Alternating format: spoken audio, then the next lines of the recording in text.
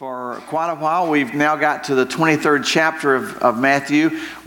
Chronologically, we're in the last week of Christ's life. He's headed toward the end of the week with his crucifixion, where he will give his life as a payment for the sins of the world, and the burial, and then the resurrection on the first day of the week. So we're moving toward the end of that last week of his life. We have seen the intensifying of the interrogations and of the kind of confrontation by the Pharisees and the Sadducees and the scribes, those religious leaders, as they have really sought to trick Jesus, to trap him, to get him to say something or do something that they would then use against him to justify his execution, to get rid of him. And he has answered their questions, their tricks, and all the things. And now they are silent. And as we move into the 23rd chapter of Matthew, they are silent. And Jesus, though, still now is addressing the multitudes, and particularly his disciples.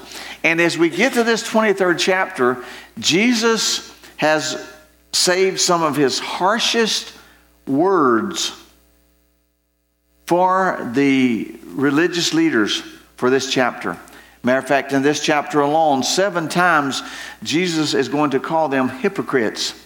5 times he's going to call them blind guides. That don't sound good at all to me. 2 times he's going to call them fools.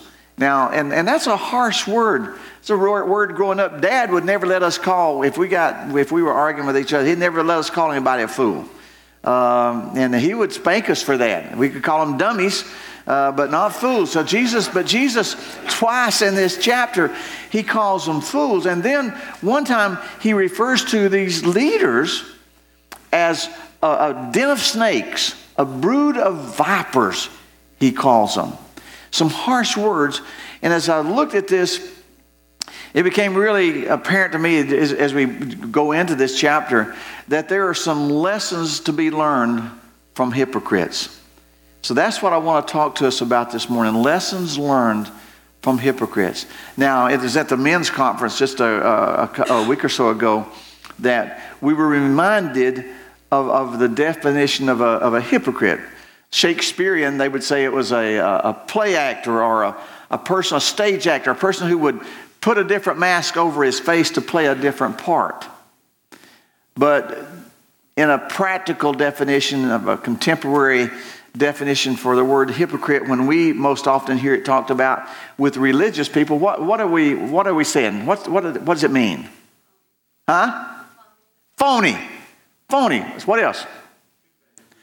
Two-faced. Huh?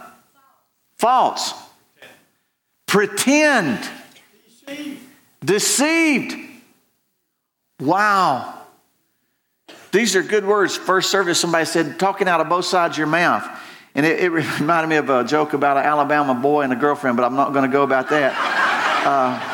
But this hypocrisy. And as we look at this morning, walk through this, we're going to look at the first 12 verses of this chapter. And this first verses, as he's just beginning his conversation, to me it's really glaring.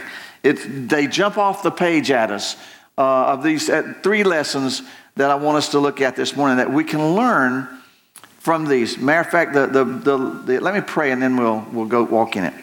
Father, we thank you this morning that as we look at what Christ is saying, Lord, that we learn from the bad examples, that we learn from the good examples, Lord, that Christ gives us. And Lord, I pray that we would be attentive, that we would have hearts and minds and ears that long to hear what you're saying to us. Now, Lord, let your Holy Spirit be our teacher. In Christ I pray. Amen. It says, then spake Jesus to the multitude and to his disciples, saying, the scribes and the Pharisees sit in Moses' seat. Now, is it interesting? And it's interesting that Jesus begins this teaching by reaffirming the authority that has been placed in them. Moses, the lawgiver, and indeed in Moses' writings, he would set apart the teachers, the priests and the teachers of the law as being able to communicate God's word. And so Jesus never questions the authority with which these men speak, but he questions their integrity. And let's look at it. He said, the scribes and the Pharisees sit in Moses' seat. All therefore whatsoever they bid you observe, that observe and do. But do not ye after their works, for they say and do not. For they bind heavy burdens and grievous to be borne, and lay them on men's shoulders, but they themselves will not move them, even with one of their fingers. So the first thing that Jesus says, hey, these men are sitting in positions of authority to teach you God's word. Listen to what they're saying, but don't do what they're doing. So the first lesson I think that just is very clear is that as believers, we need to live what we believe. Another way of saying it is we need to practice what we preach, right? We need to practice what we preach. It's so apparent, and that's what he was saying here about these leaders. He said, listen to what they're telling you. They're the words that they're teaching with authority, and authority is given to them, but they're teaching this, and they're not doing it themselves. And their actions speak so loud. Sometimes our actions speak louder than their words. I appreciated the prayer of Jim Powell, and Jim was talking about how we are by example and by what we do. It's powerful when our words and our walk match, and when they're agree together. That sends a message that's strong and that's sure. Sometimes someone said that we need to, if we're going to talk the talk, what is it? Then we need to walk the walk. Yeah, our words matter, our actions matter. There's a verse in James that puts it really, really, really well. In James chapter 1, verse 22, he says, but be doers of the word and not hearers only, deceiving ourselves. Now look at this. What's this? What does it mean to deceive ourselves? What's that mean? Deceive. Huh? Think we're doing it. Fool ourselves. Don't fool yourselves. What else? Where does the deception come in? The deception comes in here. James is he's one of those very down-to-earth, practical guys. He just get up in your face, with real stuff, And you want to preach James a good sermon. James says, okay, but let's see what you're doing. Let's see how you're walking it out. And so look at this verse is powerful. We can hear the truth. We can know the truth. And it's important. It's important that teachers and that pastors and that preachers, it's important to preach the truth. It's important to hear the truth. It's important to know the truth. But you can hear the truth. You can even know the truth. But if you're not living the truth, you're a hypocrite. We're deceiving ourselves. He said, if you think that just by knowing it, and if you think just by hearing it, you're okay, you're deceiving yourselves. That we need to be doers of God's word. Almost every Thursday morning in our men's Bible study, and I'm sure the same thing happens on Thursday evening with the ladies, is as we look in God's word, and on Sunday morning, if we look in God's word, not so that we will just know more, but so that God's word will get in us and be a part of us, and it will grow us and change us so that we're walking out God's truth as believers. Matter of fact, reminded me of a poem I'd heard many years ago, and I rounded it up. It's called "Sermons We See" by Edgar Guest. Listen, it says, "I'd rather see a sermon than hear one any day." Heard a lot of amens out there on that, right? "I'd rather one should walk with me than merely tell me the way. The eye's a better pupil and more willing than the ear, Find counsel is confusing, but examples always clear. And the best of all preachers are the men who live their creeds, for to see good put in action is what everybody needs. I soon can learn to do it if you'll let me see it done. This is me. I can watch your hands in action, but your tongue too fast may run. And the lecture you deliver may be very wise and true, but I'd rather get my lessons by observing what you do. For I might misunderstand you in the high advice you give, but there's no misunderstanding how you act and how you live. Wow. Just kind of file that away over here under conviction. So the first lesson we learn that Jesus is telling us is don't be like the hypocrites. Live what you believe or practice what you preach. Let's look on. He says, but of all their works they do, verse 5, to be seen of men. They make broad, phylacteries, enlarge their borders of their garments, love the uppermost rooms at the feast, the chief seats in the synagogues. They love when somebody hollers at them in Ingles and Walmart and calls them master and teacher and rabbi. But be not, I'm getting glasses on, sorry. But be not ye called rabbi, for one is your master, even Christ, and all are your brethren. And call no man your father upon the earth, for one is your Father which is in heaven. Neither be ye called masters, for one is your master, even Christ. Now, what's he saying? Jesus is not prohibiting us from calling our daddies Father. It's not what he's saying. What he's saying is there's nothing wrong with a title of respect. But what he was saying is that these people, these leaders had got to the place of where their positions of authority that they were put in mattered more that they carried on this facade. It mattered more that they carried on this outward appearance. They were image keepers. And they lived more for what men said than what God said. So the second lesson we learned, first one was we need to live what we believe. And the second one is that we need to live to please God and not men.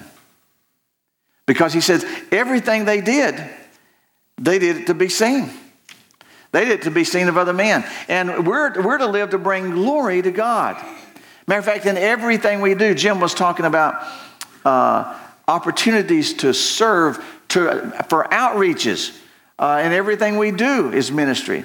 Whether we're over at the cottage packing up a box of food to take out to a car to help feed a family for a week. Whether we're at a closet and you're bagging up a bag of clothes to help a family clothe their kids so they're warm in the winter.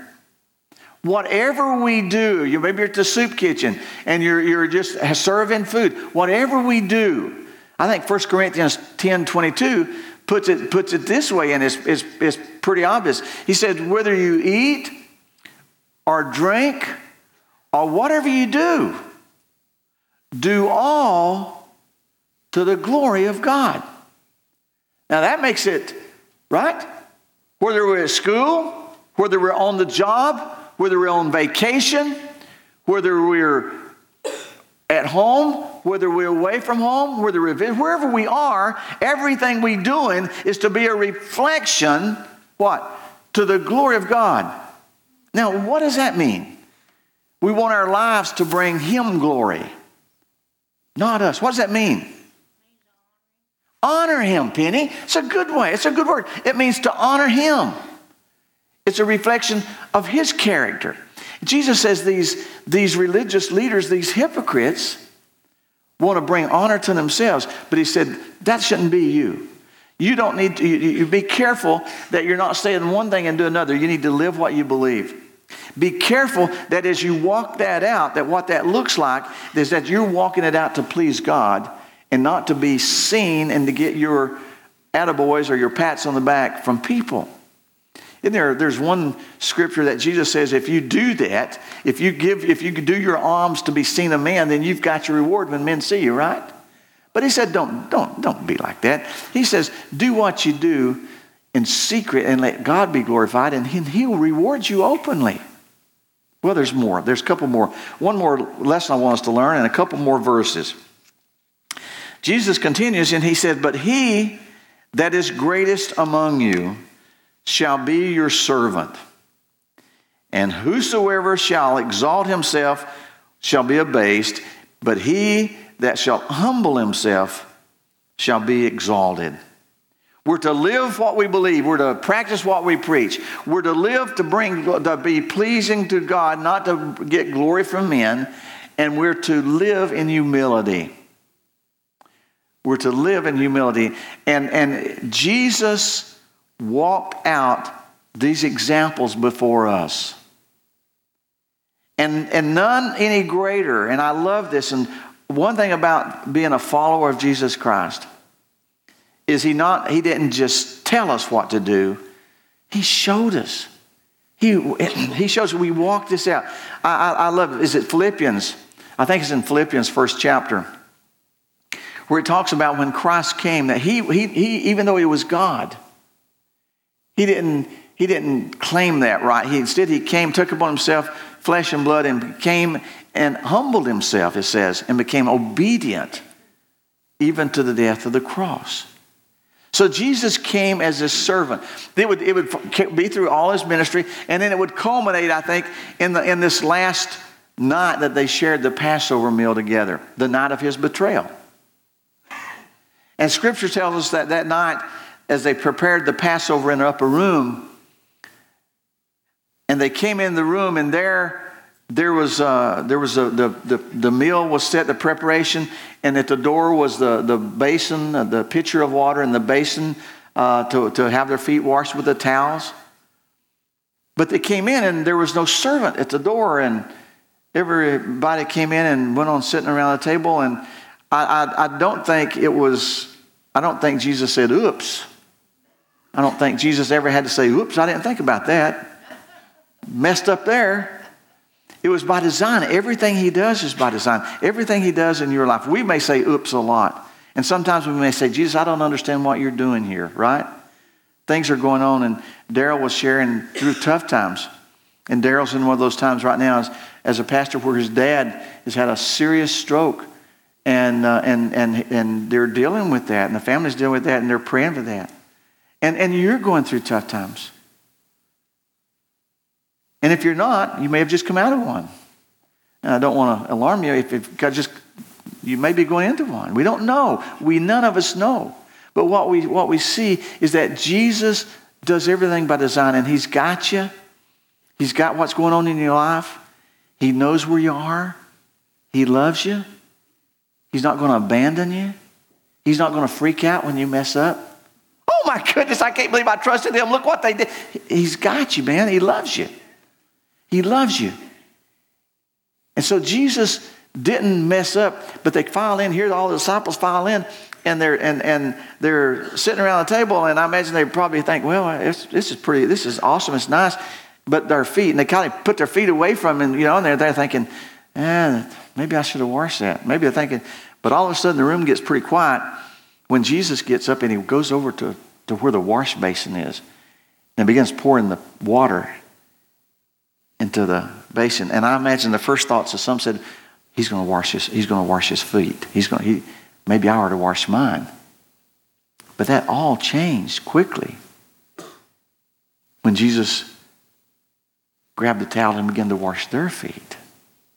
And I imagine that sucked all the oxygen out of the room. It's just like, and they didn't know what to say. They didn't know what to say. Probably, and when it got to Peter, he notoriously says all the wrong things, right? You can't wash my feet. You can't. You're Jesus. You're the master. Man, that's the servant's job. You can't wash my feet.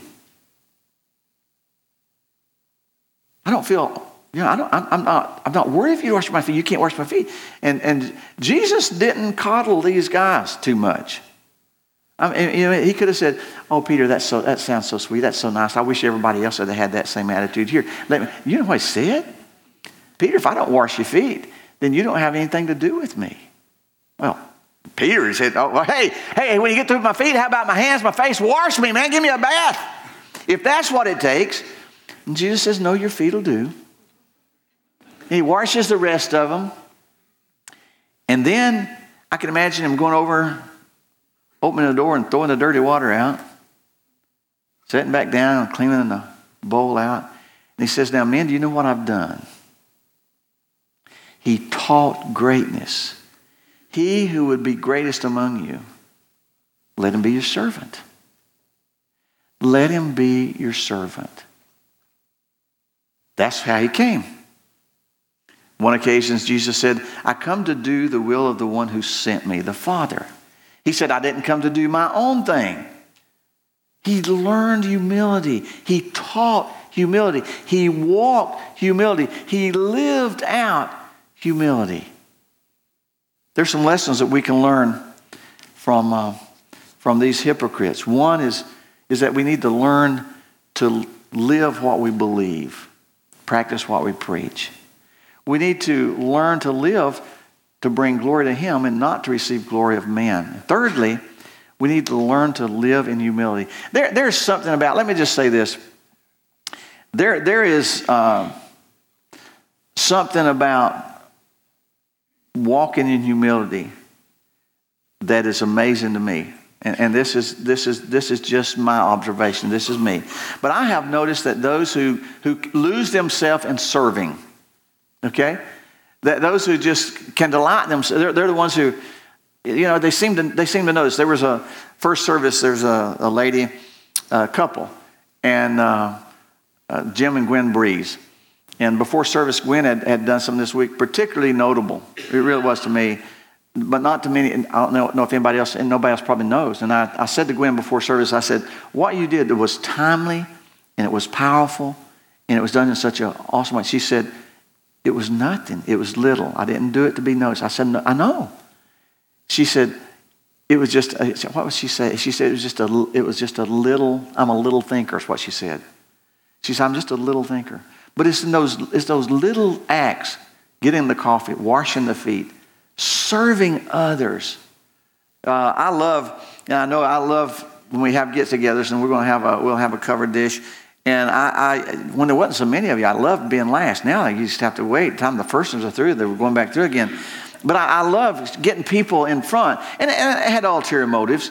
If you're going through the food line, or if people don't take much to start with because they think, well, there's not a lot of food and there's a lot of people here, so I'll just get I'll get a half a wing, And so if you're kind of at the end of the line, there's 3 or 4 big chicken breasts laying there and a leg, you think, man, everybody's eating, and so you get what's left.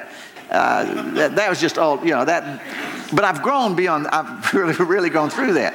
But beyond that, but it's those that are willing. One preacher put it this way. He says, the more you take a back seat, the more the back seat becomes a front seat.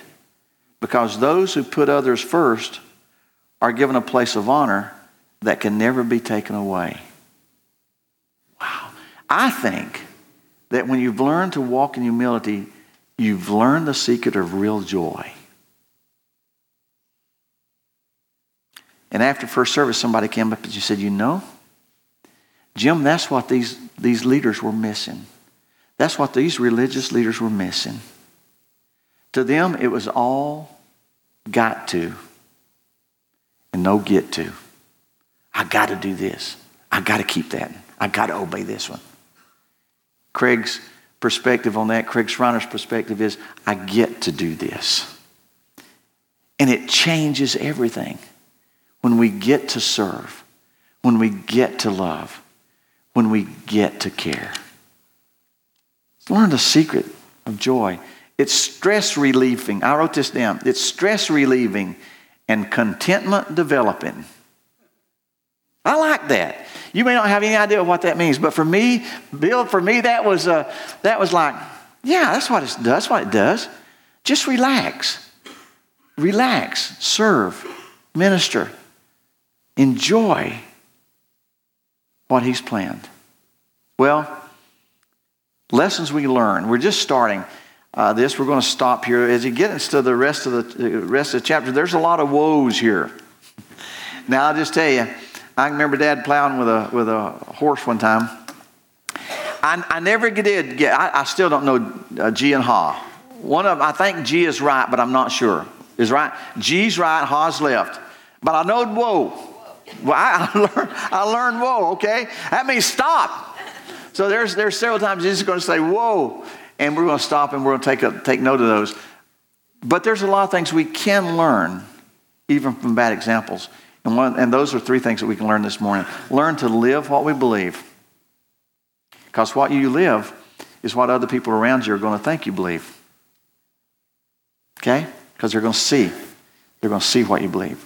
Learn to live what we believe. 2 is learn to live to please God and not men. It may make a difference the way we walk or what we do. Thirdly is learn to live in humility. It's a secret of joy to be found in that.